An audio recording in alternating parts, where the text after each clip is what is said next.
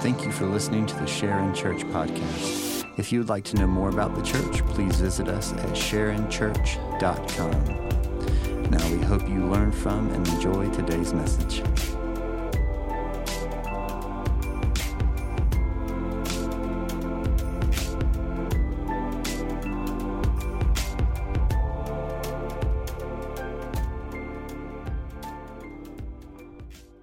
All right, if you will, grab your Bibles, turn to Matthew chapter 5. We'll be in Matthew 5 again this morning as we study Jesus' epic Sermon on the Mount. We call it the Sermon on the Mount. Jesus just calls it the good news of the kingdom. And so if you would, grab your Bibles and turn there. Continuing this series, we'll cover a good bit of the New Testament this morning. So on the screen now will be some scriptures we'll cover. I encourage you to take pictures of it. And also, if you're worried this is going to be a long sermon, you're right. It's going to be a long sermon. But my wife is upstairs with the babies, and so she texted me, for the sake of your wife, will you please not go long this morning? So, we'll see how lunch is. But, all right, so let's do this morning. We're going to continue our study through what in Latin is called the Beatitudes. It's called the blessings for us, the blessings of Jesus. And here's our Beatitude for the morning, Matthew chapter 5, verse 7. Blessed are the merciful, for they shall receive mercy. Let's ask God for his help. God, we need you. This is your word, written to your people through your Spirit. But God, we need your help. We make a mess of this collection of scrolls far too often. And so we need your help to interpret it rightly, both for understanding and for application. So God, would you meet us here today through the power of your Spirit? It's in Jesus' name I pray. Amen. Amen. How many of you are board game people? You guys play board games? Board game people? How many of you are card people instead of board game people? We know what card games mean, and I'm not going to let you tell us what games they are because I know what you mean by that.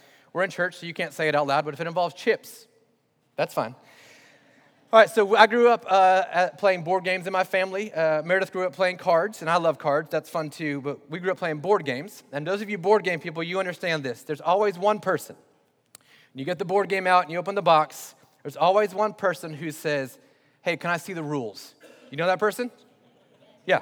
The person says, hey, would you just give me the rules? You explain the rules to them. No, I need to see it for myself. Can I see the rules? And so that person misses the first couple of turns because they're busy reading the rules. But we all know this about that rule person. They don't want to read the rules to know the rules. They want to read the rules to know the loopholes around the rules, don't they? You know that person? That person wants to read them to know the loopholes around them. Micah, do you know that person? All right, so that's what they want to know. And the whole idea of them, they want to know so they know what the exceptions are. And then at some point in the game, they will make some move that you are pretty sure is against the rules. And they will say, no, it doesn't, because in Article 12, Section C, it says that I can do that. Or at least it doesn't say that I can't do that. Those of you like me who grew up playing outside, you grew up making up games outside, and you made up rules, but only you knew the rules to the game. Everybody else knew the rules when they broke a rule. That's how you told them what the rules were. So here's the deal. When it comes to loopholes and exceptions, we have to be careful when it comes to studying Scripture with that mindset. So a couple weeks ago, taught on blessed are the meek. I got a number of questions afterwards, and some I think were genuine, just trying to figure out how to make sense of a few different things in Scripture. The number one question I got was, well, what do you do with Jesus turning over the tables in the temple? So I teach on meekness, and what many of you want to know is, yeah, but do I still have permission to flip over tables? Isn't that what you're asking? Like, I know the rules now, like inside of that. Some of you genuinely were like, it kind of contradicts, help me make sense of it, and that's fine. But I think for many of us, what we're asking for is for permission. So if you're raising teenagers, you understand how sentences often begin with, yeah, but. You understand what I mean? Yeah, but, that's not, yeah, but I was just going to, yeah, but. So when we study Scripture, I don't think we can be yeah, but kinds of people, okay? I just don't think we can, because I think we miss the entire point. But we're wired to be loophole exception people. And so when we're studying this passage this morning, I just need us to be less of that. And I just wonder if Jesus actually meant what he said when he says it. Like, I just wonder if he meant it. Like, I wonder if what he says, he actually means when he says it. But first, let me handle some of the meek flipping table stuff first. Here's the first thing. The reason why it was powerful that Jesus flipped over the tables in the temple was because he rarely flipped over tables in the temple. Some of you flip over tables so often, no one even notices when you flip tables over anymore. You do. You rant online, you throw up your fists at everybody, you complain about everything. Then you're like, I'm just doing what Jesus did. No, you're not, because you do that on the daily. And that's not how Jesus did. It was an exception for him, which is why it had so much power. Secondly, it was pure. Jesus is full of the Holy Spirit. It came from a pure passion for God. So listen, if you can be pure like Jesus and flip over tables, flip them, man, flip them. I just have to question whether or not we have that same purity in our own hearts. And then remember this, a couple of days later, Jesus is on the cross, and the first words out of his mouth are, Father, forgive them. So if you can flip tables, and then a few days later say, but they don't know what they're doing, God, would you forgive them? Then I'm all for it. But I think we have to be careful with this exception. So here's the danger when it comes to Matthew 5:7. The danger is to approach this verse with this same mentality. We read, blessed are the merciful, and we begin to think, but like for everyone? Like if I need to show mercy, who does that apply to? Does that apply to everyone? Well, I'm going to believe that Jesus means what he says when he says it. I'm going to believe it. And I know it goes against a lot of things that our experiences and the way that we interpret life, but I think he means what he says. And one evidence for this is just based on the literary structure of how this sermon is written. So I'm going to nerd out with you for a bit. 10 of you will enjoy this. The rest of you will fall asleep, and we'll wake you up when I'm done. Throughout the scriptures, there's a literary device called chiastic structure or chiasm. It comes from the Greek letter X, which is called a chi. And so the idea is that you begin wide, you funnel to something, and then funnel on your way back out. It makes an X. That's the idea. And so we in the West, we write things in a way that builds to some big crescendo at the end. It's what we look for in movies and some songs and books. We look for the big moment at the end. Well, in Hebrew thought and in Jewish thought, the big crescendo often comes in the middle. Because when it comes in the middle, when that moment happens in the middle, it helps interpret the end. Does that make sense? So when it builds to the middle, it helps us interpret the end. These blessings, these beatitudes, are written as a chiasm. So I'm going to show you it on the screen as best as I can, just to help us understand. Again, very nerdy, but I think it's going to be important for us. So here's what it would look like for us in chiastic structure. Here are these 9 blessings or beatitudes that Jesus begins this epic sermon with. And so he begins with the poor in spirit. Blessed are the poor in spirit. Moves to blessed are those who mourn, blessed are the meek, blessed are those who hunger and thirst. And then right in the middle, the 5th of the 9 is blessed are the merciful. Then he makes his way back out. Blessed are the pure in heart and the peacemakers, those who are persecuted for righteousness' sake. And then finally, those who are reviled and persecuted and slandered, Jesus says, for my sake or for the sake of Jesus. So this is what's called chiasm.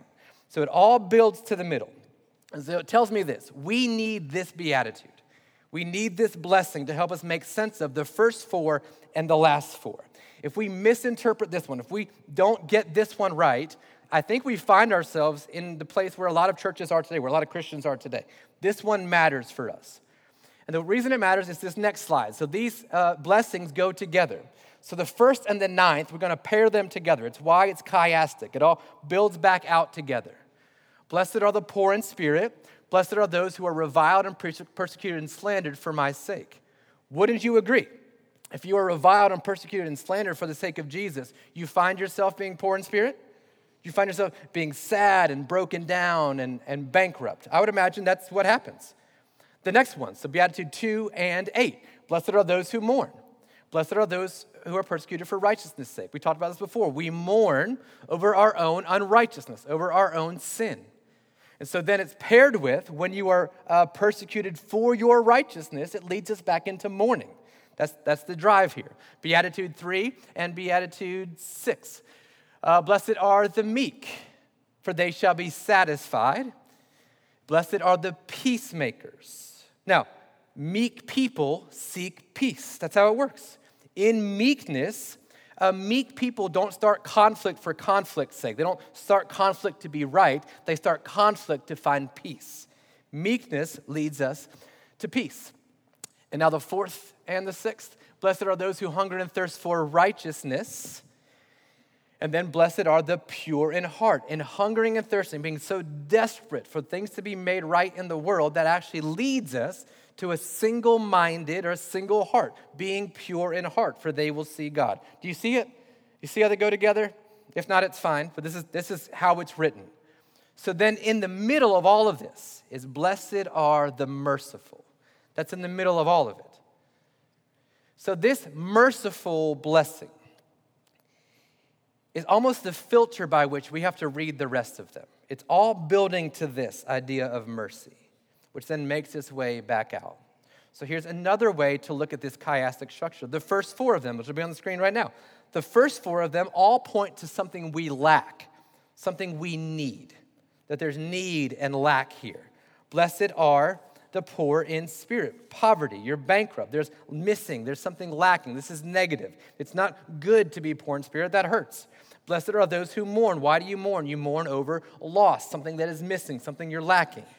Blessed are those who are meek. It's power under control, but ultimately it means people who don't see themselves as important. This is what meekness is. Blessed are those who hunger and thirst. You hunger and thirst because you don't have things to eat and drink. The first four point towards something we lack or something that is missing. It's negative.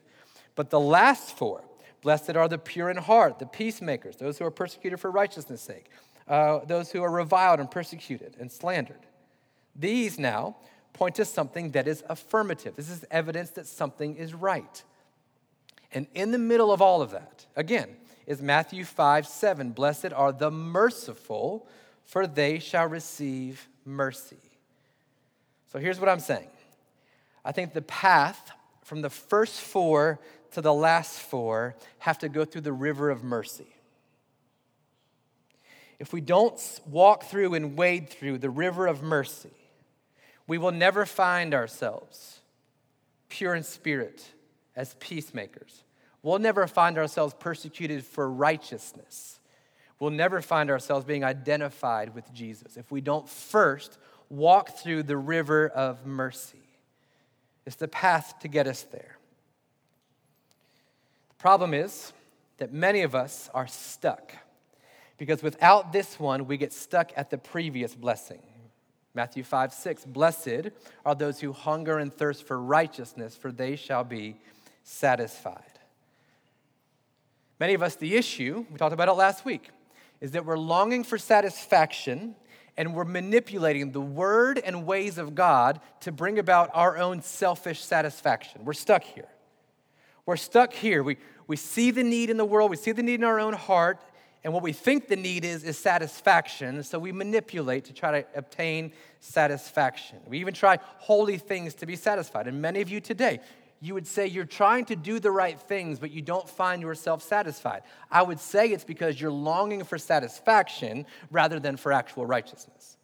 Righteousness is a byproduct, not something that we long for. So how do we know? How do we know that we are stuck here?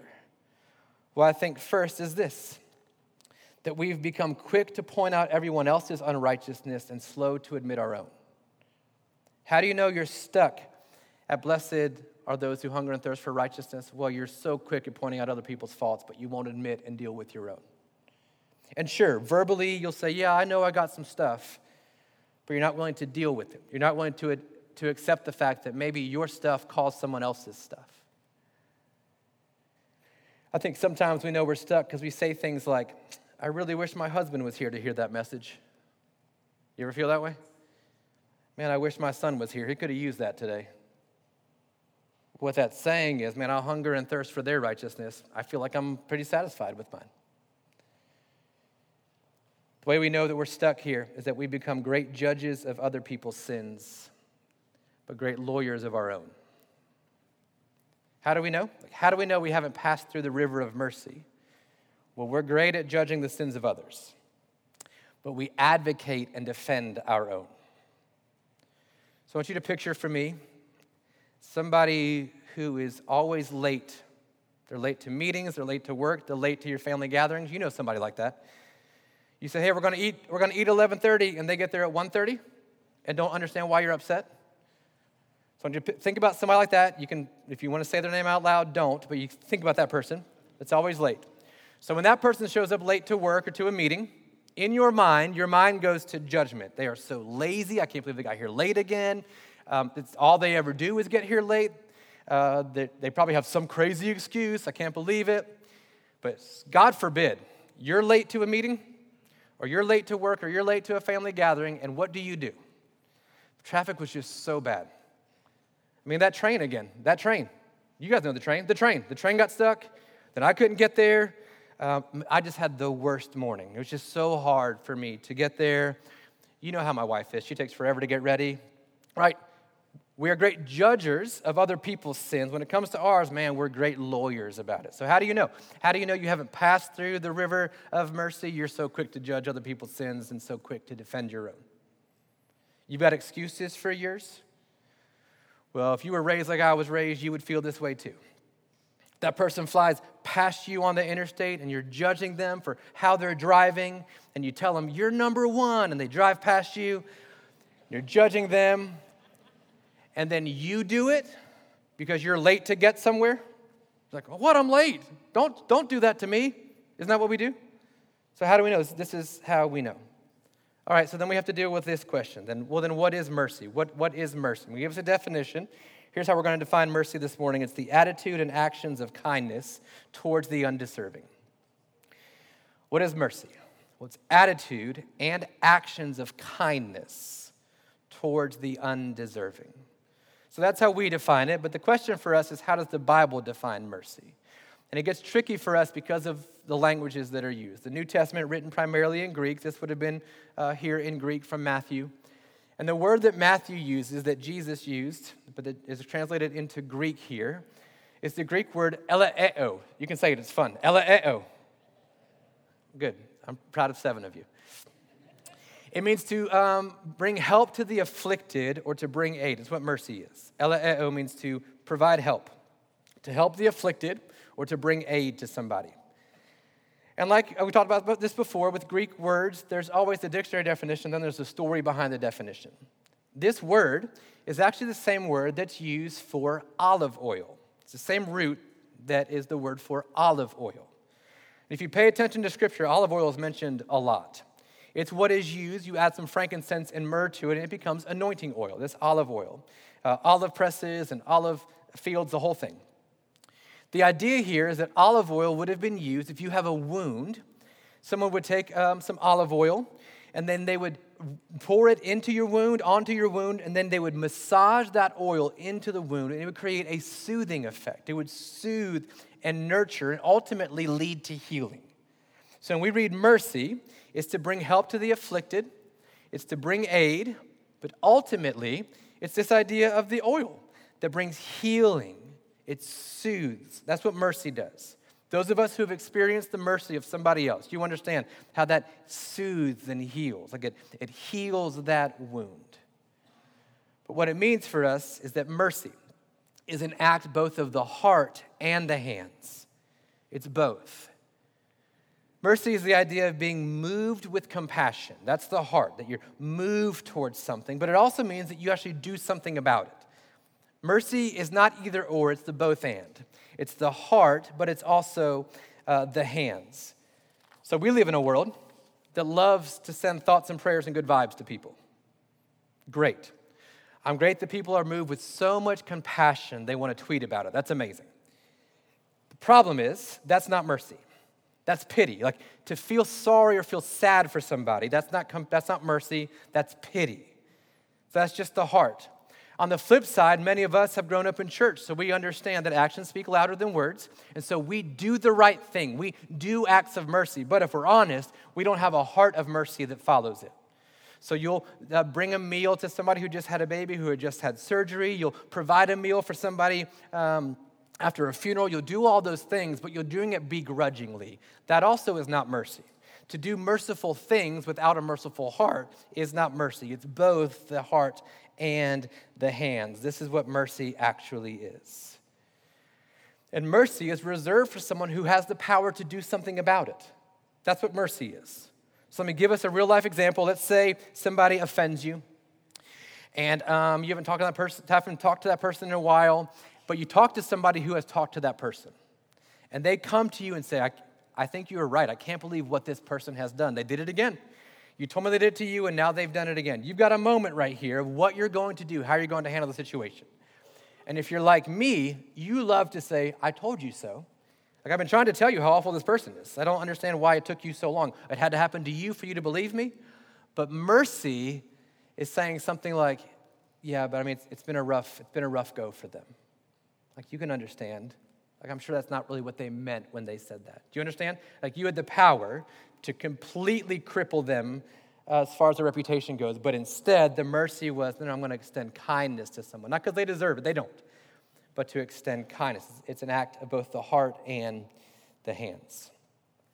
But the Bible is not just in the New Testament, it's also the Old Testament. The Old Testament, the Jewish Hebrew scriptures, are written in Hebrew. And the first translation of the Hebrew scriptures into Greek, the first language, is what's called the Septuagint. Again, super nerdy, just bear with me. We gain a lot of understanding from figuring out and learning how the first translators translated Hebrew words into the Greek. Because Hebrew has such a diverse and powerful vernacular that sometimes it's helpful. So while the Greek word is eleeo, when the translators translated the Old Testament from Hebrew into Greek, there were two different Hebrew words that they translated into the Greek word eleeo. And the first one is the Hebrew word hesed. And I love this. This is one of my favorite words of Scripture. What it means is steadfast love. That's how it's mostly translated, steadfast love, or loving kindness, some of your translations say. The idea is an active, unconditional, stubborn kind of presence. That's the idea. That I'm not going anywhere. That's what hesed is. It's steadfast. It's not leaving, not changing, not going anywhere. So when they the Septuagint translators moved it from Hebrew to Greek, the first Hebrew was hesed. They translated then into eleeo. The second Hebrew word was the word rachum. And in Hebrew, this is the idea of compassion. It's the bowels. It's being deeply moved, rachum. But the root of that word is the word for womb, where a baby grows in a mama's tummy, the womb. And so what's communicated here is the motherly affection towards their child. And mamas, you hurt for your kids like no one can hurt for your kids. This is the idea. It's a parental motherly affection. So the first, the active, steadfast love, and secondly, the move of compassion reminds us, again, mercy is an act of both the heart and the hands. It's both and. And we see this displayed in the Old Testament. We just studied Exodus all last year, and I'm sure you haven't memorized, so I'm just preaching to the choir here. But in Exodus 32, 33, and 34, the people of God have really broken the heart of God, and they're desperate. They're angry, and God's angry, and so God makes the declaration, I'm not going with you to the promised land. Like, you can have it, I promise that to you, I'm faithful to my word to give it to you, but I'm not going to go with you. Like, I'm going to remove my presence. You've been so rebellious and stiff-necked and disobedient. I'm saying they were, I'm not saying we are, I'm saying they were back then. We've grown so much.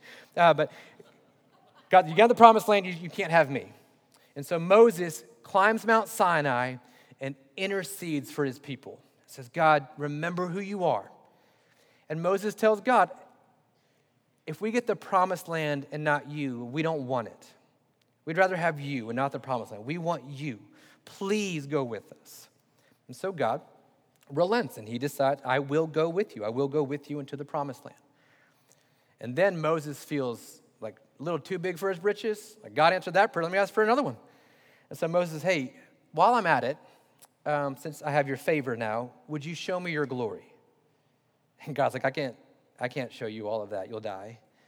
But here's what I can do. I'm going to pass before you. I'm going to hide you in the cleft of a rock, and I'm going to pass by you. And when I pass by, what will be left in my wake is the bit of my glory you can see. I'm going to show you where I was. I'm going to show you the wake of my glory. So the next day, God comes through, and God shows Moses his glory. Exodus 34, verse 6. The Lord passed before Moses and proclaimed, Yahweh, Yahweh, a God merciful, rachum, a God deeply moved with compassion and gracious, slow to anger and abounding or rich in hesed, steadfast love. So he is merciful. He is rachum. He is affectionate towards us in the way a mama is affectionate towards her baby. But he's also rich in hesed and faithfulness. Notice what's happening. Where the presence of God leaves, what is left in his wake is mercy. Not judgment, mercy. Where God just was, what is left is the residue of mercy, rachum and hesed. And both of those words are translated as eleeo in the Septuagint. So let me help us again. First is this: mercy is not passive approval. Mercy does not give permission. Mercy is not saying, that wasn't so bad. Like, I know you hurt me and offended me, but not a big deal. We have a rule in our house that if someone apologizes, confesses and apologizes to you, you cannot say it's okay. It is not okay that your sister hurt you. It's not okay that your brother hit you. That's not okay. In the very same way, mercy is not passing, it's fine. Do it again, not a big deal. It's not. But in our house, what you do say is, I forgive you. There's a debt, but I'm not going to hold it against you. I forgive you. Not allowed to say it's okay. It's not okay. It's not okay that you were abused. It's not okay that you were hurt. It's not okay that you were lied to and betrayed. That is not okay. Mercy is not saying, it's okay. Mercy is not giving permission for it to happen again. It's not passive approval. Mercy is active presence. It's active presence. Because here's our inclination when we've been hurt is to remove our presence. But mercy says, I'm not going anywhere. Yeah, you hurt me. You betrayed me. You broke my trust. And I'm going to do everything I can while you rebuild that to stay here with you. That's what mercy is. It's active presence. You saw it here in Exodus 34. God says, I'm removing my presence. He says, no, I'm going with you. You've been disobedient and rebellious and stiff-necked. But in my mercy, I will hesed you. I will stay here. I'm not going anywhere. It's active presence. Well, Jesus speaks of mercy a lot in his ministry. In Luke chapter 10, there are scribes, lawyers who've come to Jesus. And if there were any loophole exception people in the Bible, it's these men. They've come to Jesus and they said, hey, listen, there's 614 Old Testament Jewish laws. Which of them is the most important? Trying to trick him and catch him. And Jesus, like he does, says, okay, there's two of them. There's two great commandments. The first, to love the Lord your God with all your heart, your soul, your mind, your strength. And the second is to love your neighbor as yourself. And Jesus leaves himself open to the lawyers. And here's the question they asked. Luke chapter 10, verse 29. This lawyer, this scribe, desiring to justify himself, said to Jesus, well, who is my neighbor? Let me see the rules. Let me see the rules again. Who is my neighbor? And then Jesus brilliantly doesn't answer his question with an answer, but with a story. So Jesus tells this story. Luke chapter 10, verse 30, Jesus replied, a man was going down from Jerusalem to Jericho, and he fell among robbers, who stripped him and beat him and departed, leaving him half dead. Now, by chance, a priest. Now remember, a priest is someone who has been set apart. They've been sanctified for a purpose, and this purpose was to intercede, was to show the people what God is like and show God what the people are like. That's how he intercedes. And in the process of that, he has had to be consecrated. He's had to be set aside. So he's had to undergo ritual cleansing. There are things he has to avoid, but he is supposed to represent God to the world. And Jesus says there's this man who's left for dead, and now there's a priest who comes by, as it would happen. A priest goes down that road. When he saw the man, he passed by on the other side. Well, the Jewish scribe and scholars are like, okay. And so that makes sense. Next, likewise, a Levite, the second man, he came to the place and he saw the man half dead and he passed by on the other side. Levite has a tradition of being set apart. He hasn't cut his hair in years. He hasn't eaten certain things. He's abstained from certain kinds of clothing. All of that to prove his holiness and worth before the Lord. And so he is not about to compromise his holiness and his reputation and tradition to show mercy towards someone, so he passes by on the other side. But Jesus says in verse 33, a Samaritan. Now, a Samaritan to a Jew was considered a half-breed, and they are hated. They are despicable creatures, no longer even considered human to most of the Jews. And so this Jewish scholar, this scribe, this lawyer, hears Jesus say, yeah, but here comes the hero, and the hero is a Samaritan. As he journeyed, he came to the place where this man was, and when he saw him, he had compassion. He was moved in his guts. And he went to him, bound up his wounds, pouring on oil, eleos, pouring oil on him and wine. Then he set him on his own animal. Didn't call a friend, didn't call an Uber. He took him. He got all that stuff on his upholstery, all of it. And he took him and brought him to an inn and took care of him. And the next day he took out 2 denarii. A day's wages for a skilled worker would have been 1 denarii, 1 per day, but he gives him 2 days' worth of wages to the innkeeper. And he says, take care of him. And if you spend more, I will repay you when I come back. So not is he just leaving him, he's going to pay for him to be taken care of, and he's going to come back to get him. And then Jesus asked this question, who is my neighbor? Here's the question. Which of these 3 do you think? The priest, the Holy One, the one that represents God, the Levite, the one who had given his life to being set apart, or the Samaritan, the half-breed, the half-human, that one. Which one do you think, lawyer, expert in the Jewish law, which one do you think proved to be a neighbor to the man who fell among the robbers? And at this point, he knows. But you can't say, well, I think it's the priest. No, he knows. And so the scribe replies, he said, the one who showed him Elias. And Jesus said to him, you go and do likewise. So how does Jesus describe mercy? Well, mercy is active presence. He didn't pass by. He saw someone hurting, and he had the means to help, and so he did. He didn't pass by based on his holiness. He didn't pass by based on his reputation. He instead got himself dirty, got his animal dirty. Not only was it active presence, but mercy absorbs the price. He paid for everything. He used his olive oil and his wine. And I know inflation has tripled our grocery bills. It's like saying, and he dumped out a carton of eggs to help the man. That's what it's like. He absorbed the price of the oil and the wine. He absorbed the price of his animal. He absorbed the price of his time. He absorbed the price of being in the inn by taking 2 days' worth of salary and paid for this man. And then said, I'm coming back. Didn't leave him. I'm going to come back. I'm going to revisit. And if you need more money, I will help you. He's a day worker. Doesn't own anything. He's a day worker. He's going to come back and help. Mercy is active presence that absorbs the price. It absorbs the price. Mercy doesn't punt the pain down the road. Mercy absorbs the pain and instead pours out kindness. That's what mercy does. But the truth is, we're not merciful people because judgment is easier. It costs us less, doesn't it? Like it costs less for the priest to walk by on the side of the road. It didn't cost him any time or money or reputation. If the priest would have touched the man bleeding and half dead, he would not have been clean enough for service in the temple. So he would have had to undergo some sort of ritual cleansing. So he decided, it's more important than the man, right? My religion, my role is more important than him, so I'm going to pass by. The Levite said, I've given my whole life, I'm not going to compromise my whole life's reputation to help this man. Judgment is easier. It costs us less. But here's the sad truth. You know what else costs us less? Going to church. Church attendance costs us less than mercy. Singing costs us less than mercy. It costs your neighbors more, but it costs you less. And actually, the truth is, you came here today and it cost you anything. It cost you a little bit of gas, a little bit of time, but what else are you going to do on a Sunday morning? It didn't cost you anything. You called it worship, but it didn't cost you anything. In fact, for many of us, tithing costs us less than actually showing mercy to somebody. This man, this Samaritan, could have paid 10% of his wages and it still would have been less than what he paid for this man.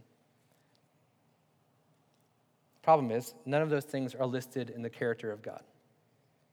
We don't learn that God is faithful in church attendance or that he sings well or that he tithes. What we know about God is that he is rich in mercy.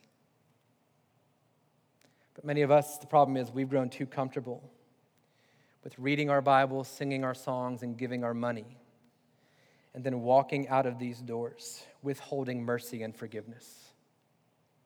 Because it's easier, isn't it? Come play the game, and then go out and be just like the world. And right now, I know there are people in your mind that you know you need to show mercy to. You need to make a phone call, send a text, set up a lunch. And you will hear this and think you've done something and go out in the world. And you will get mad at somebody who doesn't wait their turn at the four-way stop. You'll get mad at your waitress this afternoon at lunch because they didn't bring you what you wanted when you needed it. You're withholding grudges.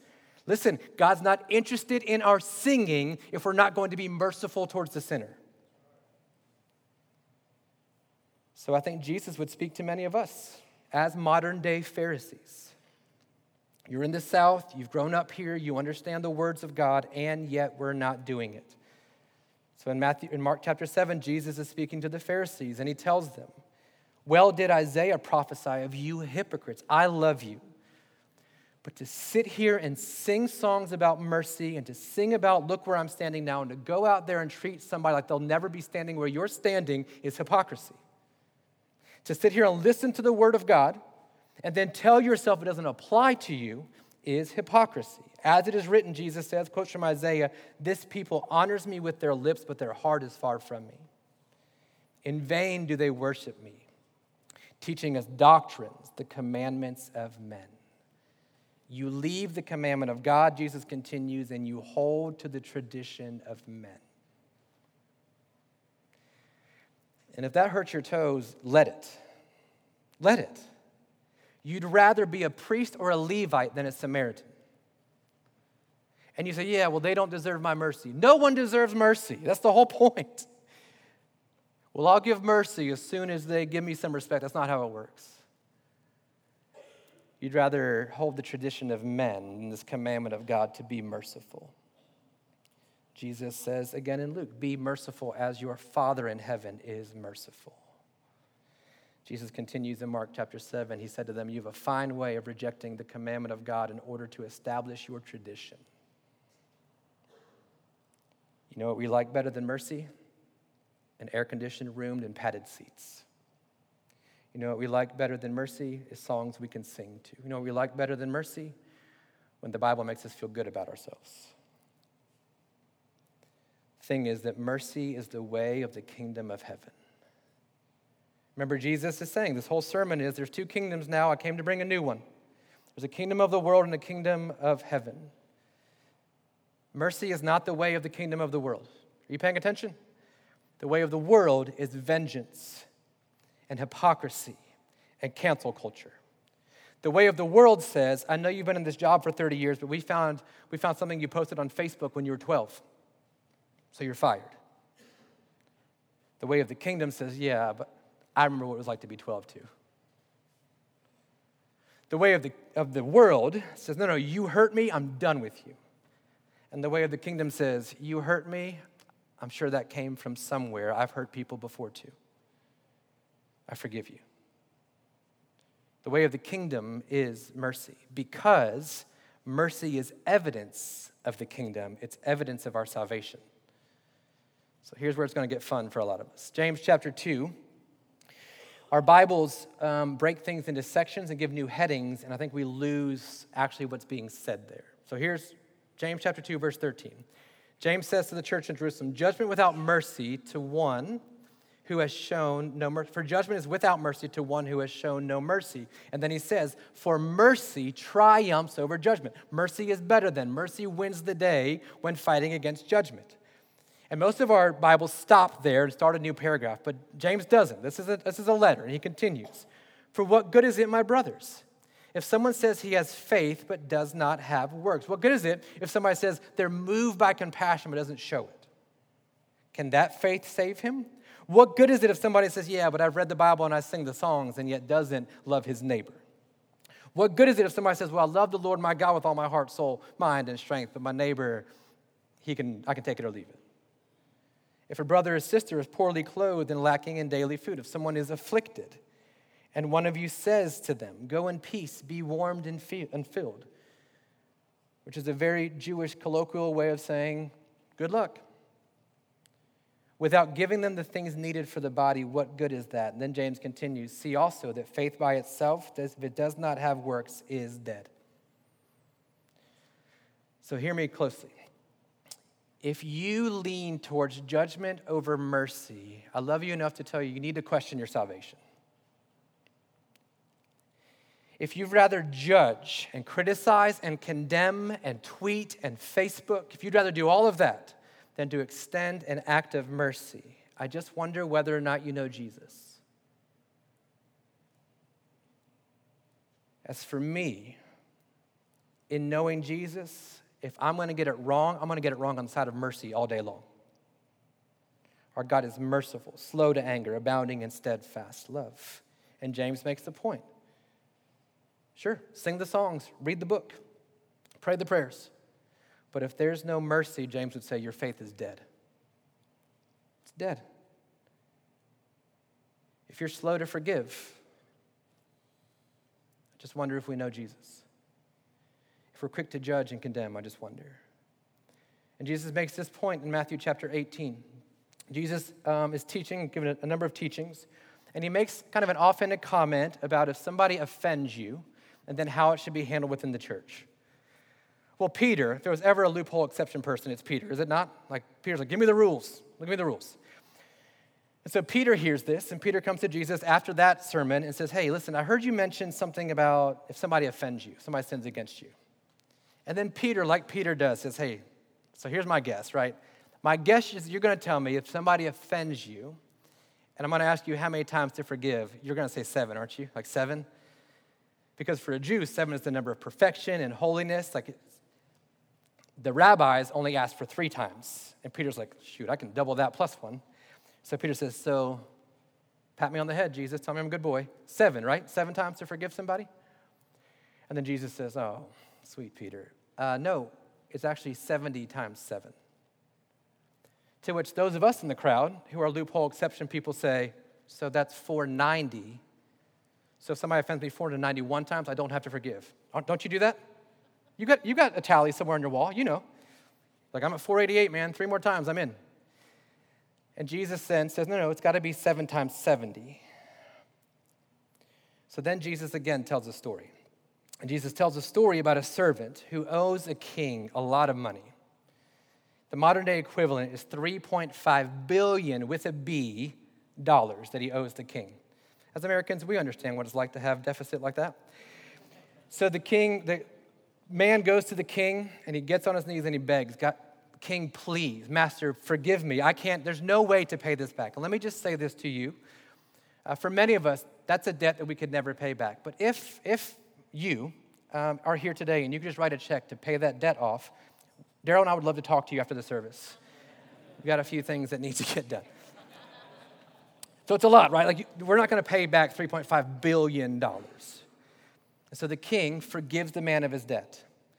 And the man immediately then runs to one of his co-laborers, another servant, who owes him the modern day equivalent of $5,000, which if you're like me, feels like a lot of money. But compared to $3.5 billion, it's not a whole lot of money. And the servant comes to that servant and says, listen, I don't have the money. Like, you know how much money we make. I can't pay you back for that. There's no way. Please forgive me of the debt that I owe. And the first servant says, I can't. And he has him thrown in prison until he pays the debt off. I don't know how prison works. Haven't been there. I've seen some videos. But I'm pretty sure it's hard to pay back debts while you're incarcerated. And so word gets out back to the king that this servant has treated another servant with such poor judgment. So in Matthew chapter 18, the king comes. Matthew 18, verse 32. His master, the king, summoned the first servant and said to him, you wicked servant, I forgave you all that debt because you pleaded with me. And should not you have had mercy on your fellow servant as I had mercy on you? And in his anger, his master delivered him to the jailers until he should pay all his debt. You want to play that game? I'll play that game with you all day long, the king says. And then Jesus says, so also my heavenly Father will do this to every one of you if you do not forgive your brother from your heart. How are we doing? I think too often we're more like the first servant who have had a massive debt forgiven by our king.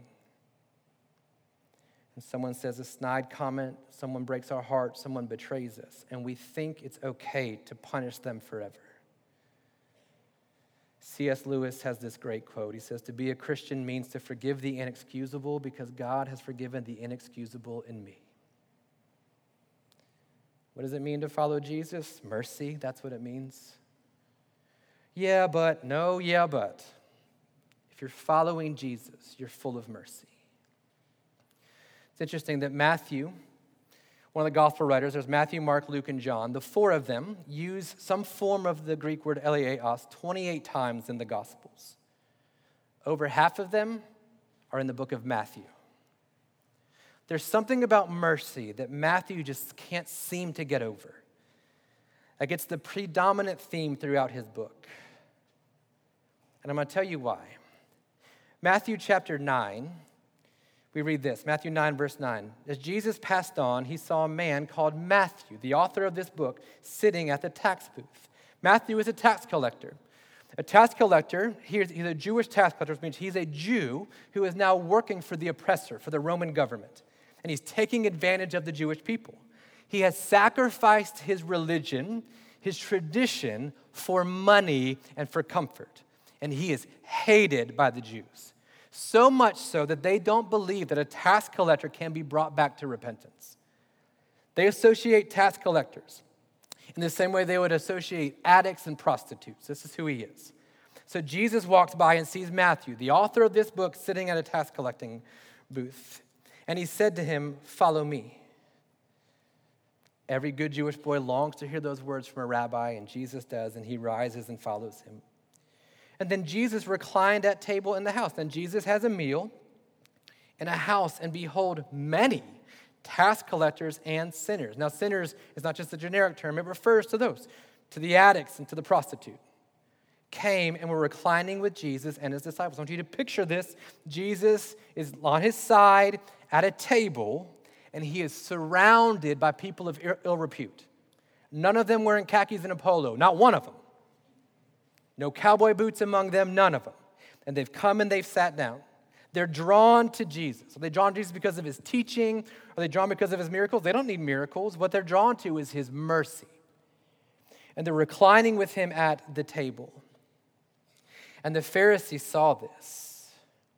And they said to his disciples, "Why does your teacher eat with tax collectors and sinners?" Matthew, how does he know this? Well, Matthew's in the group. Matthew's at the table. Matthew is a tax collector sitting around the table with Jesus. But when Jesus heard it, verse 12, he said, "Those who are well have no need of a physician, but those who are sick."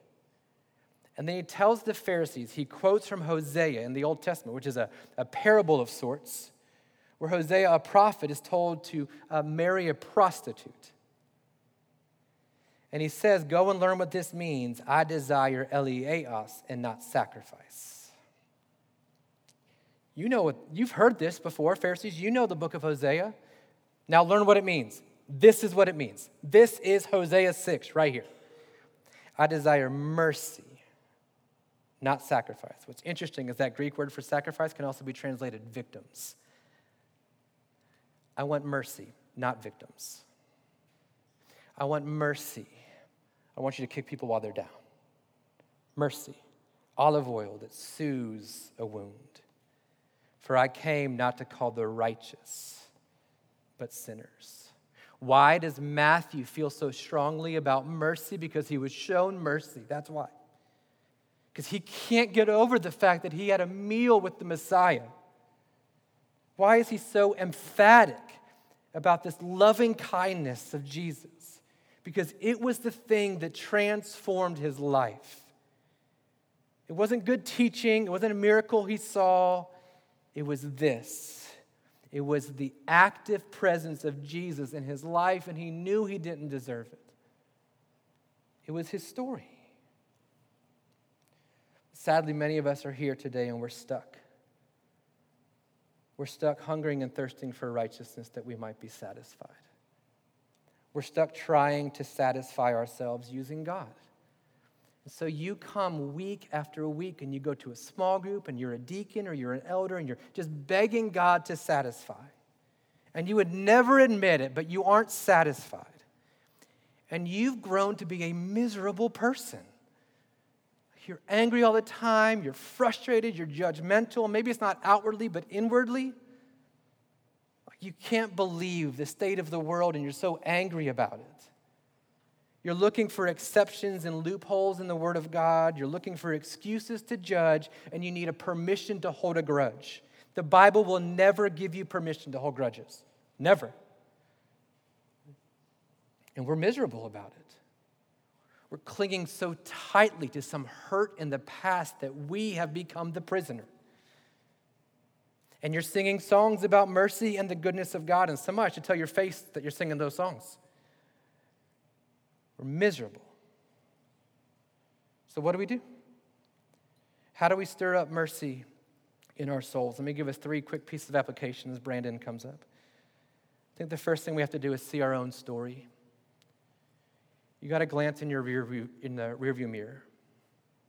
It's the parable of the unforgiven servant. You've got to remember that you owed God $3.5 billion. And you pleaded with him, and he said, I got it. My son will pay for that with his life. In a number of his letters, Paul reminds the churches, don't forget that you too once were a drunkard, an idolater, and an adulterer. Don't forget. Don't stare back there, but just remember. How do you stir up mercy in your heart? Well, we got to remember our own story. Remember where you've come from, which means I would encourage you to tell your story. Give your testimony. Let people know I haven't always been this way. This hasn't always been my heart. I used to hate people of a different color than me. Say that. Tell people that. I used to despise this. I used to be addicted to this. I used to wrestle with this. I used to love to gossip. Remember your own story. I think secondly, we have to see the other person's story as well. Right? We're really good about using our story to justify our circumstances. And we view other people and we view them as a snapshot. But lives are not pictures, lives are videos. This is not to excuse sin. Sin is never excusable. But sometimes when you understand the story behind someone else's sin, it gives you compassion for that person. Like that boss that treats you like garbage and thinks that they're God's gift to that company. You know what their story is? Their daddy always told them they'd never amount to anything. They grew up with coaches telling them how awful they were. And so now they're finally not awful, and they want to make sure they hold that spot. Is it okay they treat you that way? It's not okay. But you can give them mercy. That girl in your high school that's promiscuous, you know who she is. You make fun of her, you call her names. You want to know why she's that way? Because when she was 4 years old, she was abused. You want to know why she's that way? She's desperate to be loved by somebody. And she thinks that's the only way to get it. And when you know her story, it gives you mercy, compassion for her. You want to know why your husband has a hard time working all day and then coming home and giving even more of what he has to you? It's because at work he's beaten up all day long. Does he excuse the way he talks to you? No. But when you understand that, it gives you some mercy and compassion for him. We've got to see our own story. We've got to see their story. Jesus does this in John chapter 4 with the woman at the well. A woman comes in the middle of the day to get water. Jesus talks with her. And he asks about her husband. She says, I don't have a husband. She says, I know. In fact, you've had 5 of them, and the man you're with right now is not your husband. But here's the story. In that Hebrew culture, a woman cannot divorce a man can only divorce a woman. He can divorce a woman whenever he feels like. So 5 different times she's been divorced, simply because the man felt like he didn't want to put up with her anymore.